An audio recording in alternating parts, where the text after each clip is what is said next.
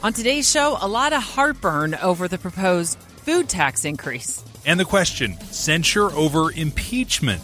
Representative Ben McAdams is on the censure train. Tune in Monday through Thursday, 9 to 11 for Dave and Dujanovic. Hi, this is Scott Trout, CEO of the domestic litigation firm Cordell & Cordell.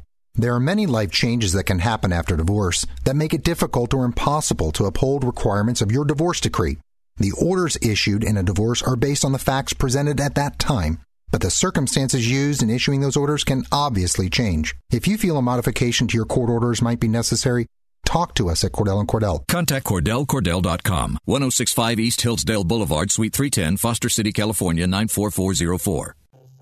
Welcome to Innovation and Leadership. This is part 2 of our episode with Scott Hartley. I've got a story in the book that's just a short snippet, but it's actually a story about my father who at the age of 69 was basically able to figure out how to learn Xcode, write his own iOS mobile app, and deploy it in the Apple App Store.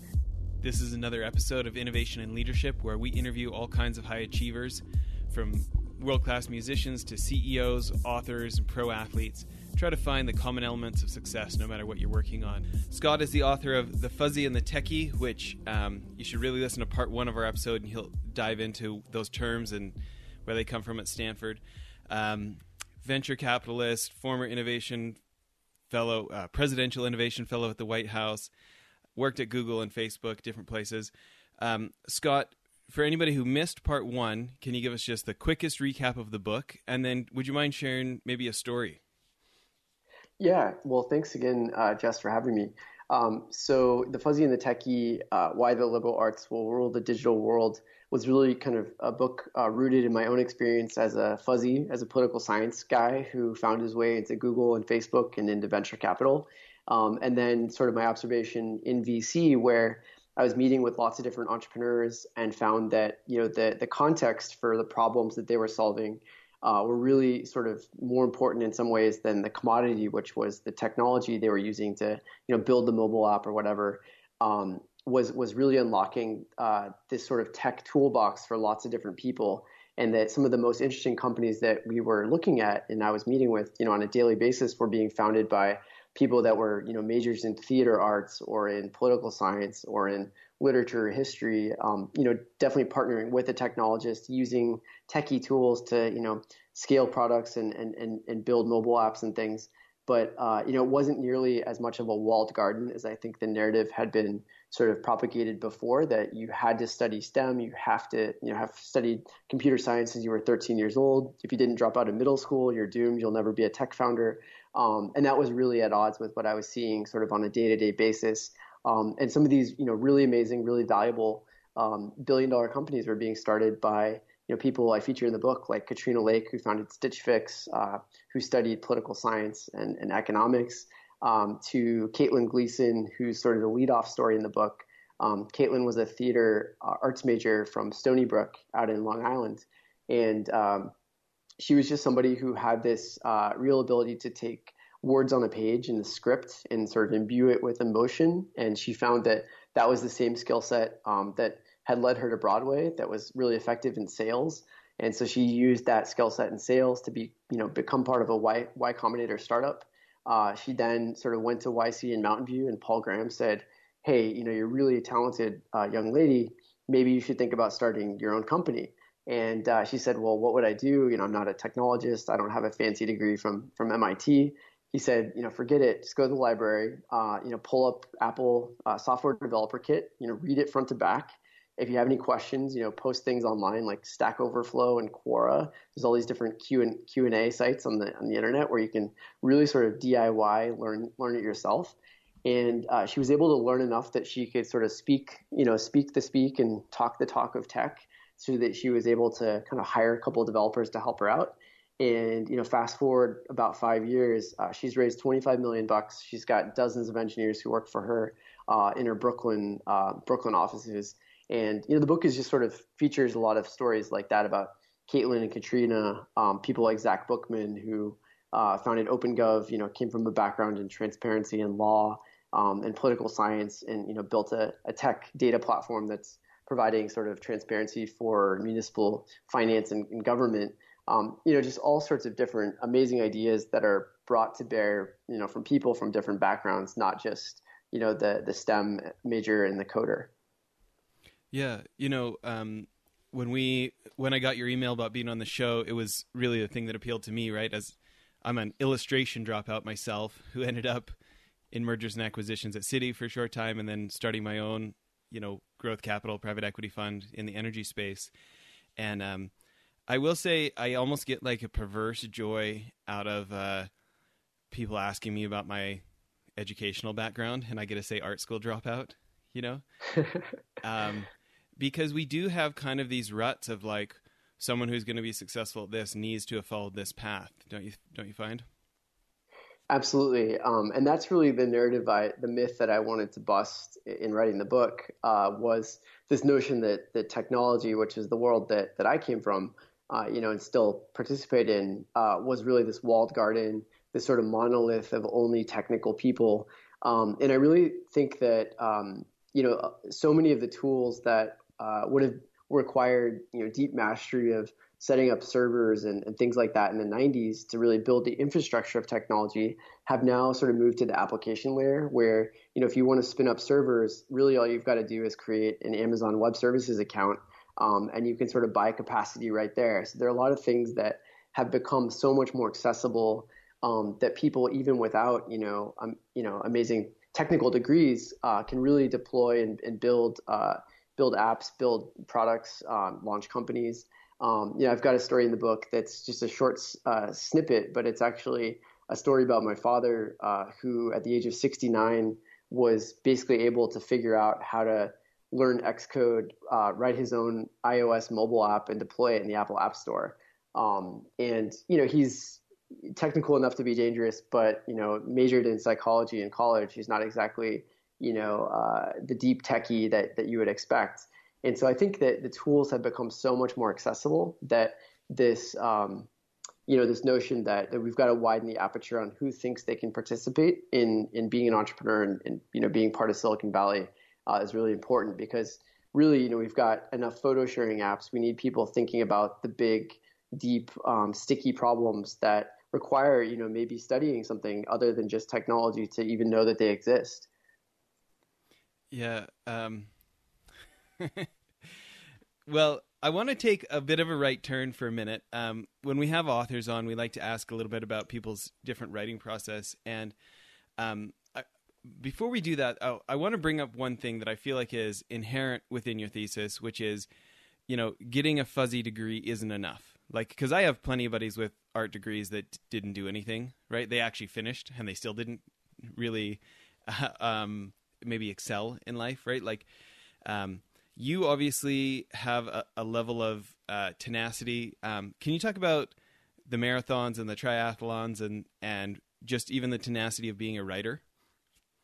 Yeah, for sure. And I think you're right in the implicit thesis. It's not, the book is not saying simply study psychology, do nothing else to sort of engage with technology and expect to become the next Mark Zuckerberg.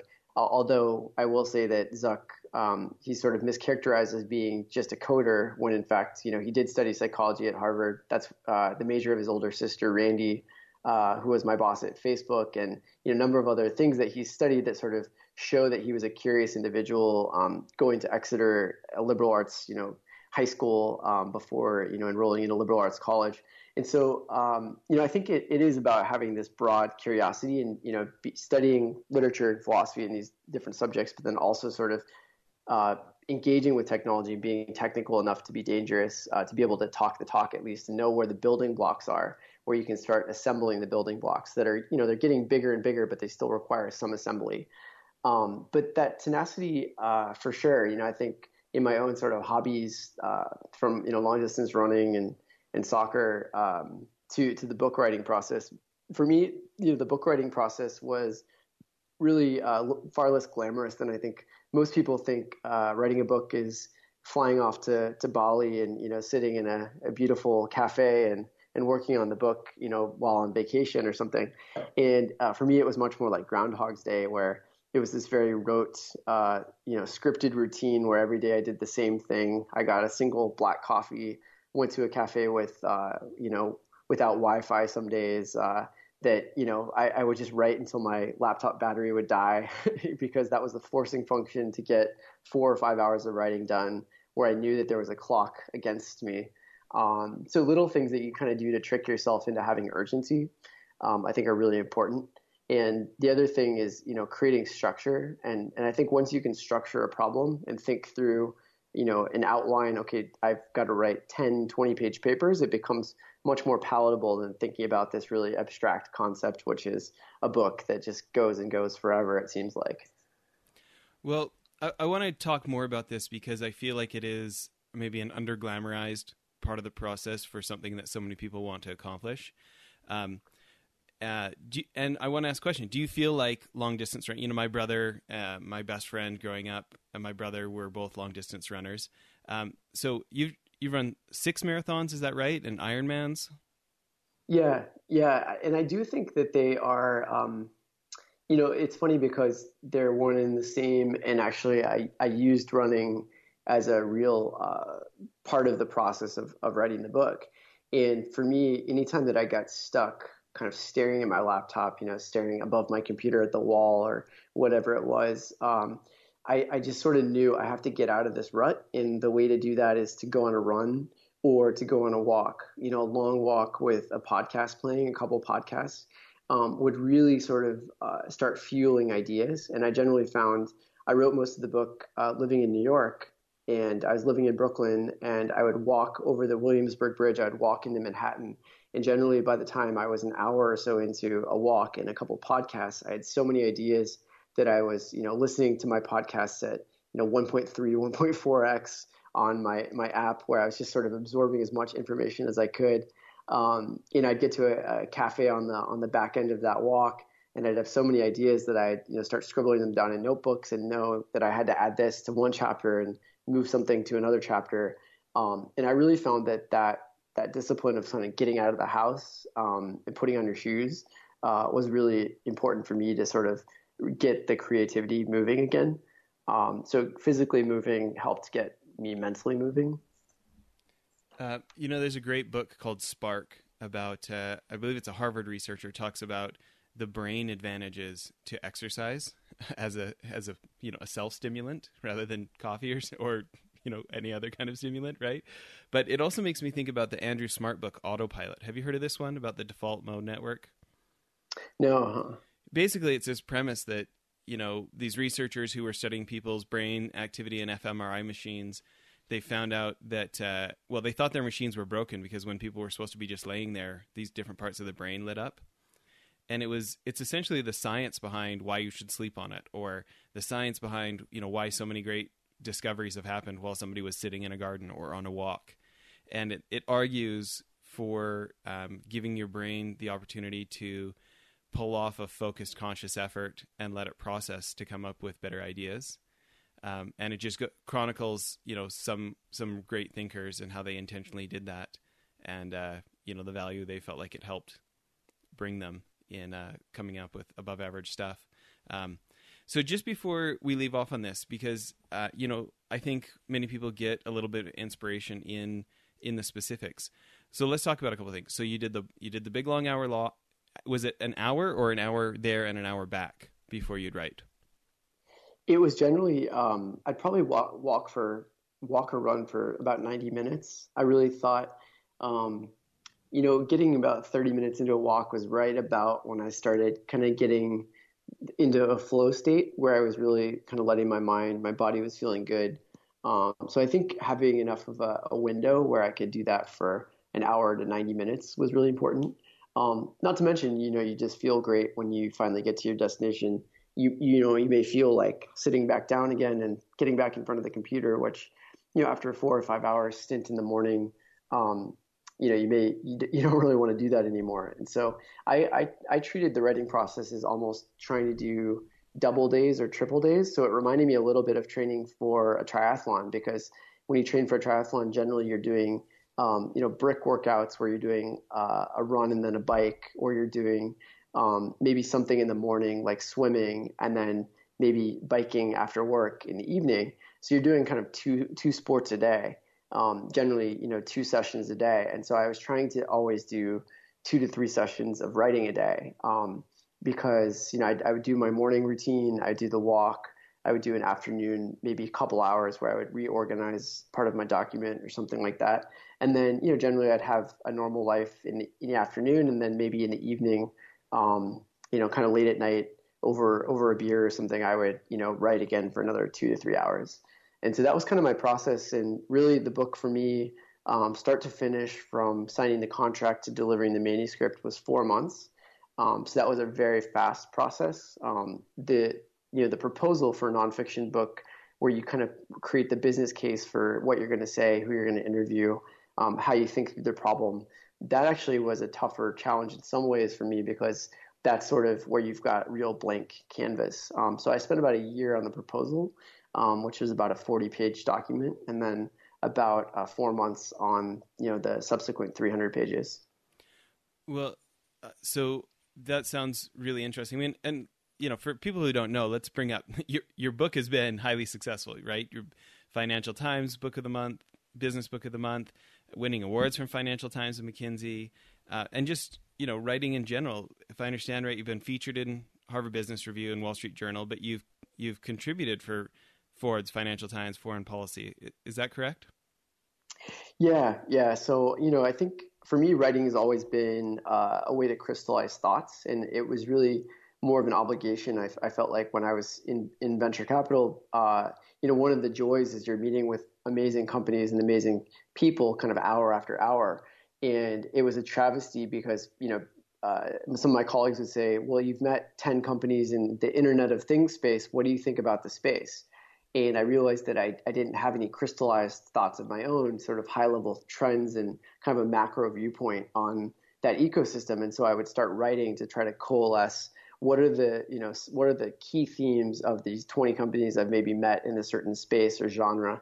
And so for me, writing became the only way that I could kind of crystallize my own thoughts, and then also have a package that if somebody asked me and said, hey, what do you think about retail innovation, I could say, well, read this article that I wrote in Forbes that summarizes what I think about retail innovation. So it became a very efficient way also of being able to communicate with other people. Yeah. Well, and I don't want to get on a tangent because I really want to answer this one question about that 40-page document that got you the book deal. If you had insights for other people, I mean, you took a year to get that right. What was that roller coaster like, or what do you wish you would have figured out earlier, or what advice would you have for the rest of us who might need to write a book pitch like that? Yeah, well, to the listeners, I promise this was not a planted question, but I actually wrote a long piece on LinkedIn Pulse. The title of this is called "How to Write a Nonfiction Book." And yeah, obviously search Scott Hartley, How to Write a Nonfiction Book, and you should be able to find that. But it's a pretty long outline of all the steps that I took to, and sort of what the proposal looks like. What I received recommendations from a lot of retired editors at various, publishing houses, and they said, well, this was the secret of different book proposals that I would buy in the business space. Here's kind of how to outline it. Generally, it's sort of a high-level overview of the concept, a really short, crisp outline, with interesting chapter summaries, and then a more fleshed out outline where you sort of spend 3 or 4 pages per chapter, where you kind of explain all the meat, all the details of who you might talk to, what studies you might cite, and that's a lot of research right there. Because really, I think what the editors are looking for is, one, is this a compelling idea? Can you write? Do you maybe have a platform where you can share this with some credibility? And then also, is this an accordion where I can sort of see expanding this 40-page document out into 250 to 300 pages? And if you don't have a lot of meat sort of in the proposal, they might say, hey, this is a great Atlantic article. Maybe you should submit it to a long-form magazine, but it's not really a book. And so you really got to show that there's enough meat on the bone, insofar as your research. And also, kind of cultivating a platform where you have some credibility to talk about, whatever it is that you're interested in. So I want to talk about a principle that you just brought up of going to the source. So I think some of us sometimes feel intimidated to go to the people who actually do what we wish we were doing, or, the people who seem like the keepers of the keys for that world. But it sounds like you went to these folks who had made these decisions, not, hat in hand, begging for them to pick you, but more as the learner of, hey, can you tell me how to navigate this world? Did you find that helped you at all in getting their attention, that you weren't there to beg for them to buy your book? Yeah. There's an adage, at least in the venture world, where you say, ask a VC for money and you'll get advice. Ask a VC for advice and you'll probably get money. And it's kind of true, I think, in a lot of domains. And so, go to an experienced editor and ask them, hey, what's the right way to position a proposal? How should I be framing this, interesting idea? Or how do you think through what a business book should look like? They're very willing to have a coffee or a Skype call or, a conversation with you probably about that.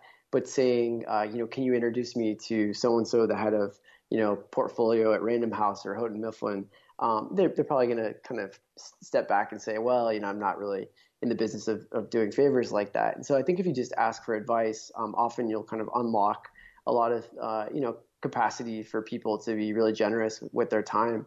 And I think going back to the techie, not just the fuzzy, there are so many amazing tools you can also use, whether it's, paying for LinkedIn Premium or, various, I don't know if I can recommend them, but there are, tools that can help scrape email addresses, off of websites. Yeah, you can recommend them. Let's hear your favorite ones.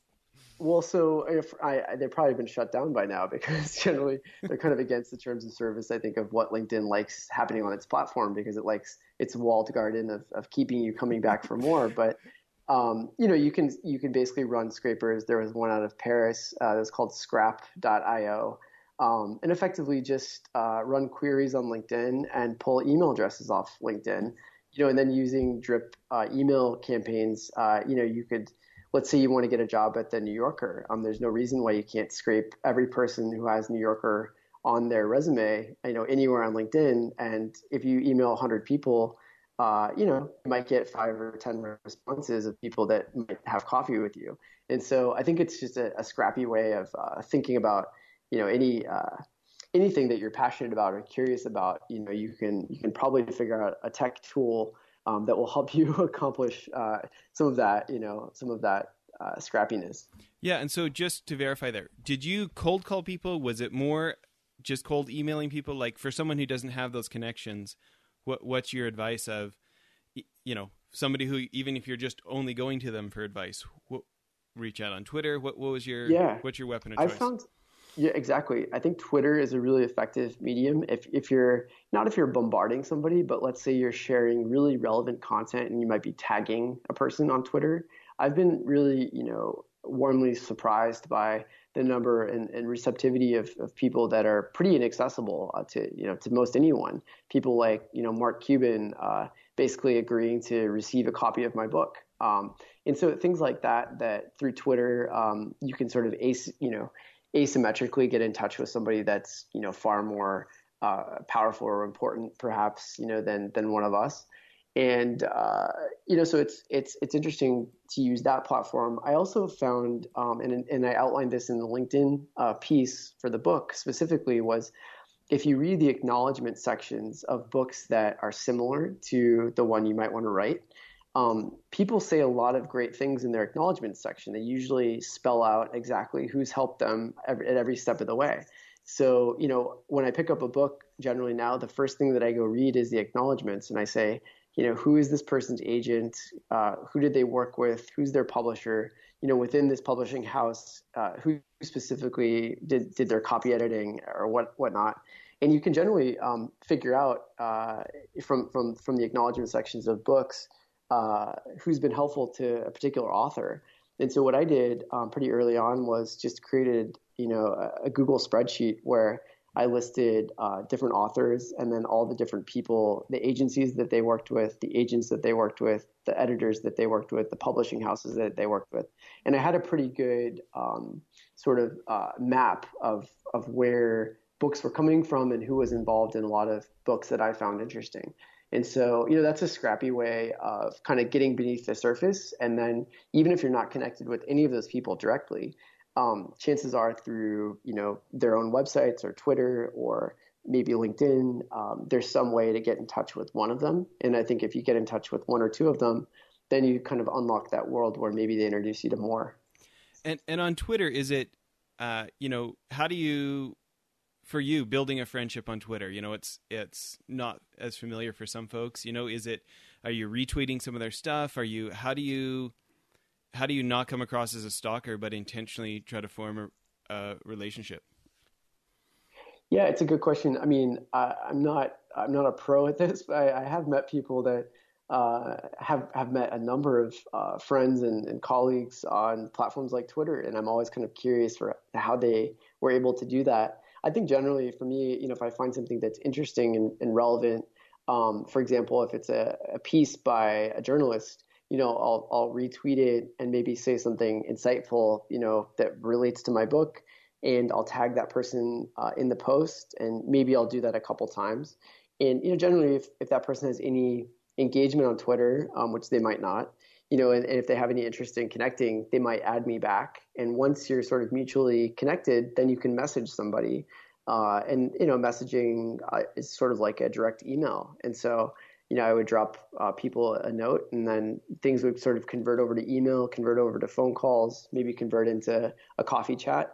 And, again, it's a funnel. And so you can't expect every interaction to lead to, a coffee or an insightful answer. But, if you do it 100 times, it might lead to 5 things so I think persistence is really key.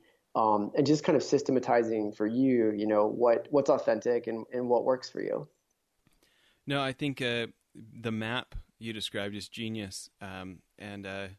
We've been talking about tenacity before, and it shows up again here. Well, listen, you've been super generous with your time. As kind of a closing question here for the end of episode 2, besides people going to Amazon.com or Audible, best places for people to reach out to you. Let's talk about that again. I know we covered it in part 1, but your website. Yeah, the best places to find me on Twitter, I'm Scott E. Hartley, and also at Fuzzy Techie. And the website for the book is fuzzytechie.com. And generally, I think I'm very curious and open to hearing from listeners. If you're struggling as a company or kind of with your curriculum or whatever it might be with kind of blending the fuzzy and the techie, or how do you think through providing broad skill sets to effectively solve problems. I'm open to sort of engaging with the problems that you see and thinking through how the book might be, relevant for what you're facing. Well, and so for my final question here, thinking about any aspect of the different ways we've talked about this subject on either of these episodes, a lot of times we like to ask our guests, we've got this charity, Child Rescue, it's helprescueachild.org. We're trying to combat child trafficking. We've got a prevention campaign by high school kids for high school kids in America. We helped build an aftercare orphanage in Cusco, Peru.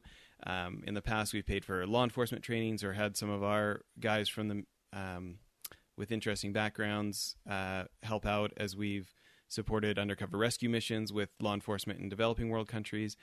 If you were us and you were trying to really get more people involved in this cause and more people supporting our organization specifically, do you have any thoughts that come to mind right off the bat?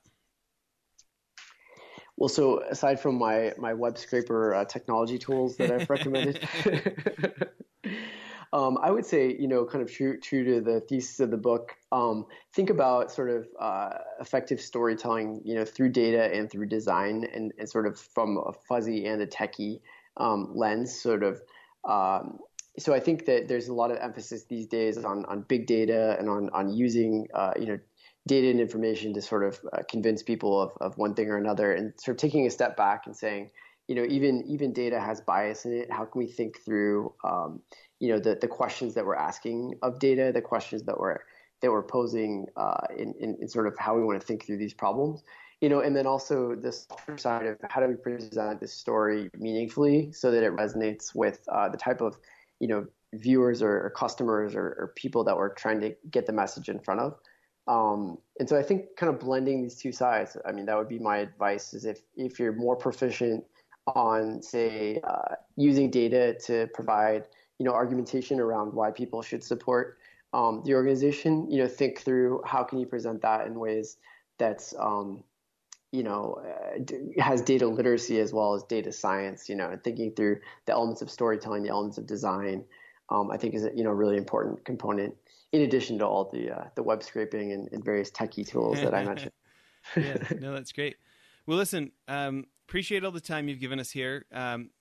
Maybe as the final thing, what's one more piece of advice, or what's one of the best pieces of advice you ever got, or how would you want to close here today?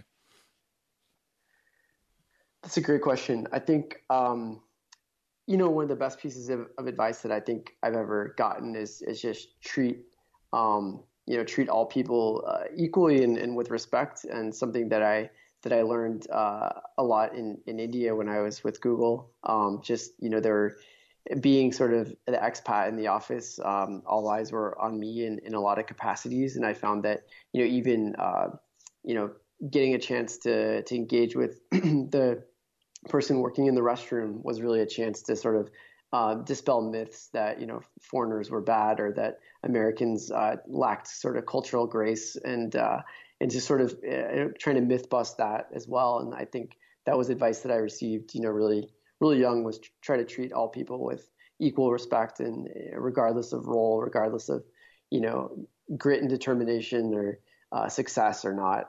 I think that's really important. I love it. Thanks again for all your time, and hope everybody goes and buys The Fuzzy and the Techie. Thanks so much, Jess. Okay. Well, that's it for the episode. One other thing I wanted to tell you about, if you remember the guys from Convoy in episodes back, Ken Free and Trent Mano, I went on one of their CEO trips to New York, and I met a guy named Brent Thompson, very successful entrepreneur. He was former CEO of Jive Communications, big company now, I think $300 or $400 million. Anyways, he started a new company called blipbillboards.com. I'm super stoked they're a sponsor now. But I remember a year and some ago when I met him, I thought it was genius. Instead of having to buy 6 months or a year's worth of billboard for thousands of dollars, you can buy 8 seconds at a time for like 10 or 20 cents. You pick what billboard you want it on, what time of day you want it to run, and it just puts so much power in the hands of marketers and CEOs who want to try something and see if it works. You can buy as many or as few as you want, change it as many times as you want. I think now our podcast is being advertised on billboards in like 18 different states because we have these guys as sponsors. We're pretty excited about it. Hope you check out blipbillboards.com. Thanks.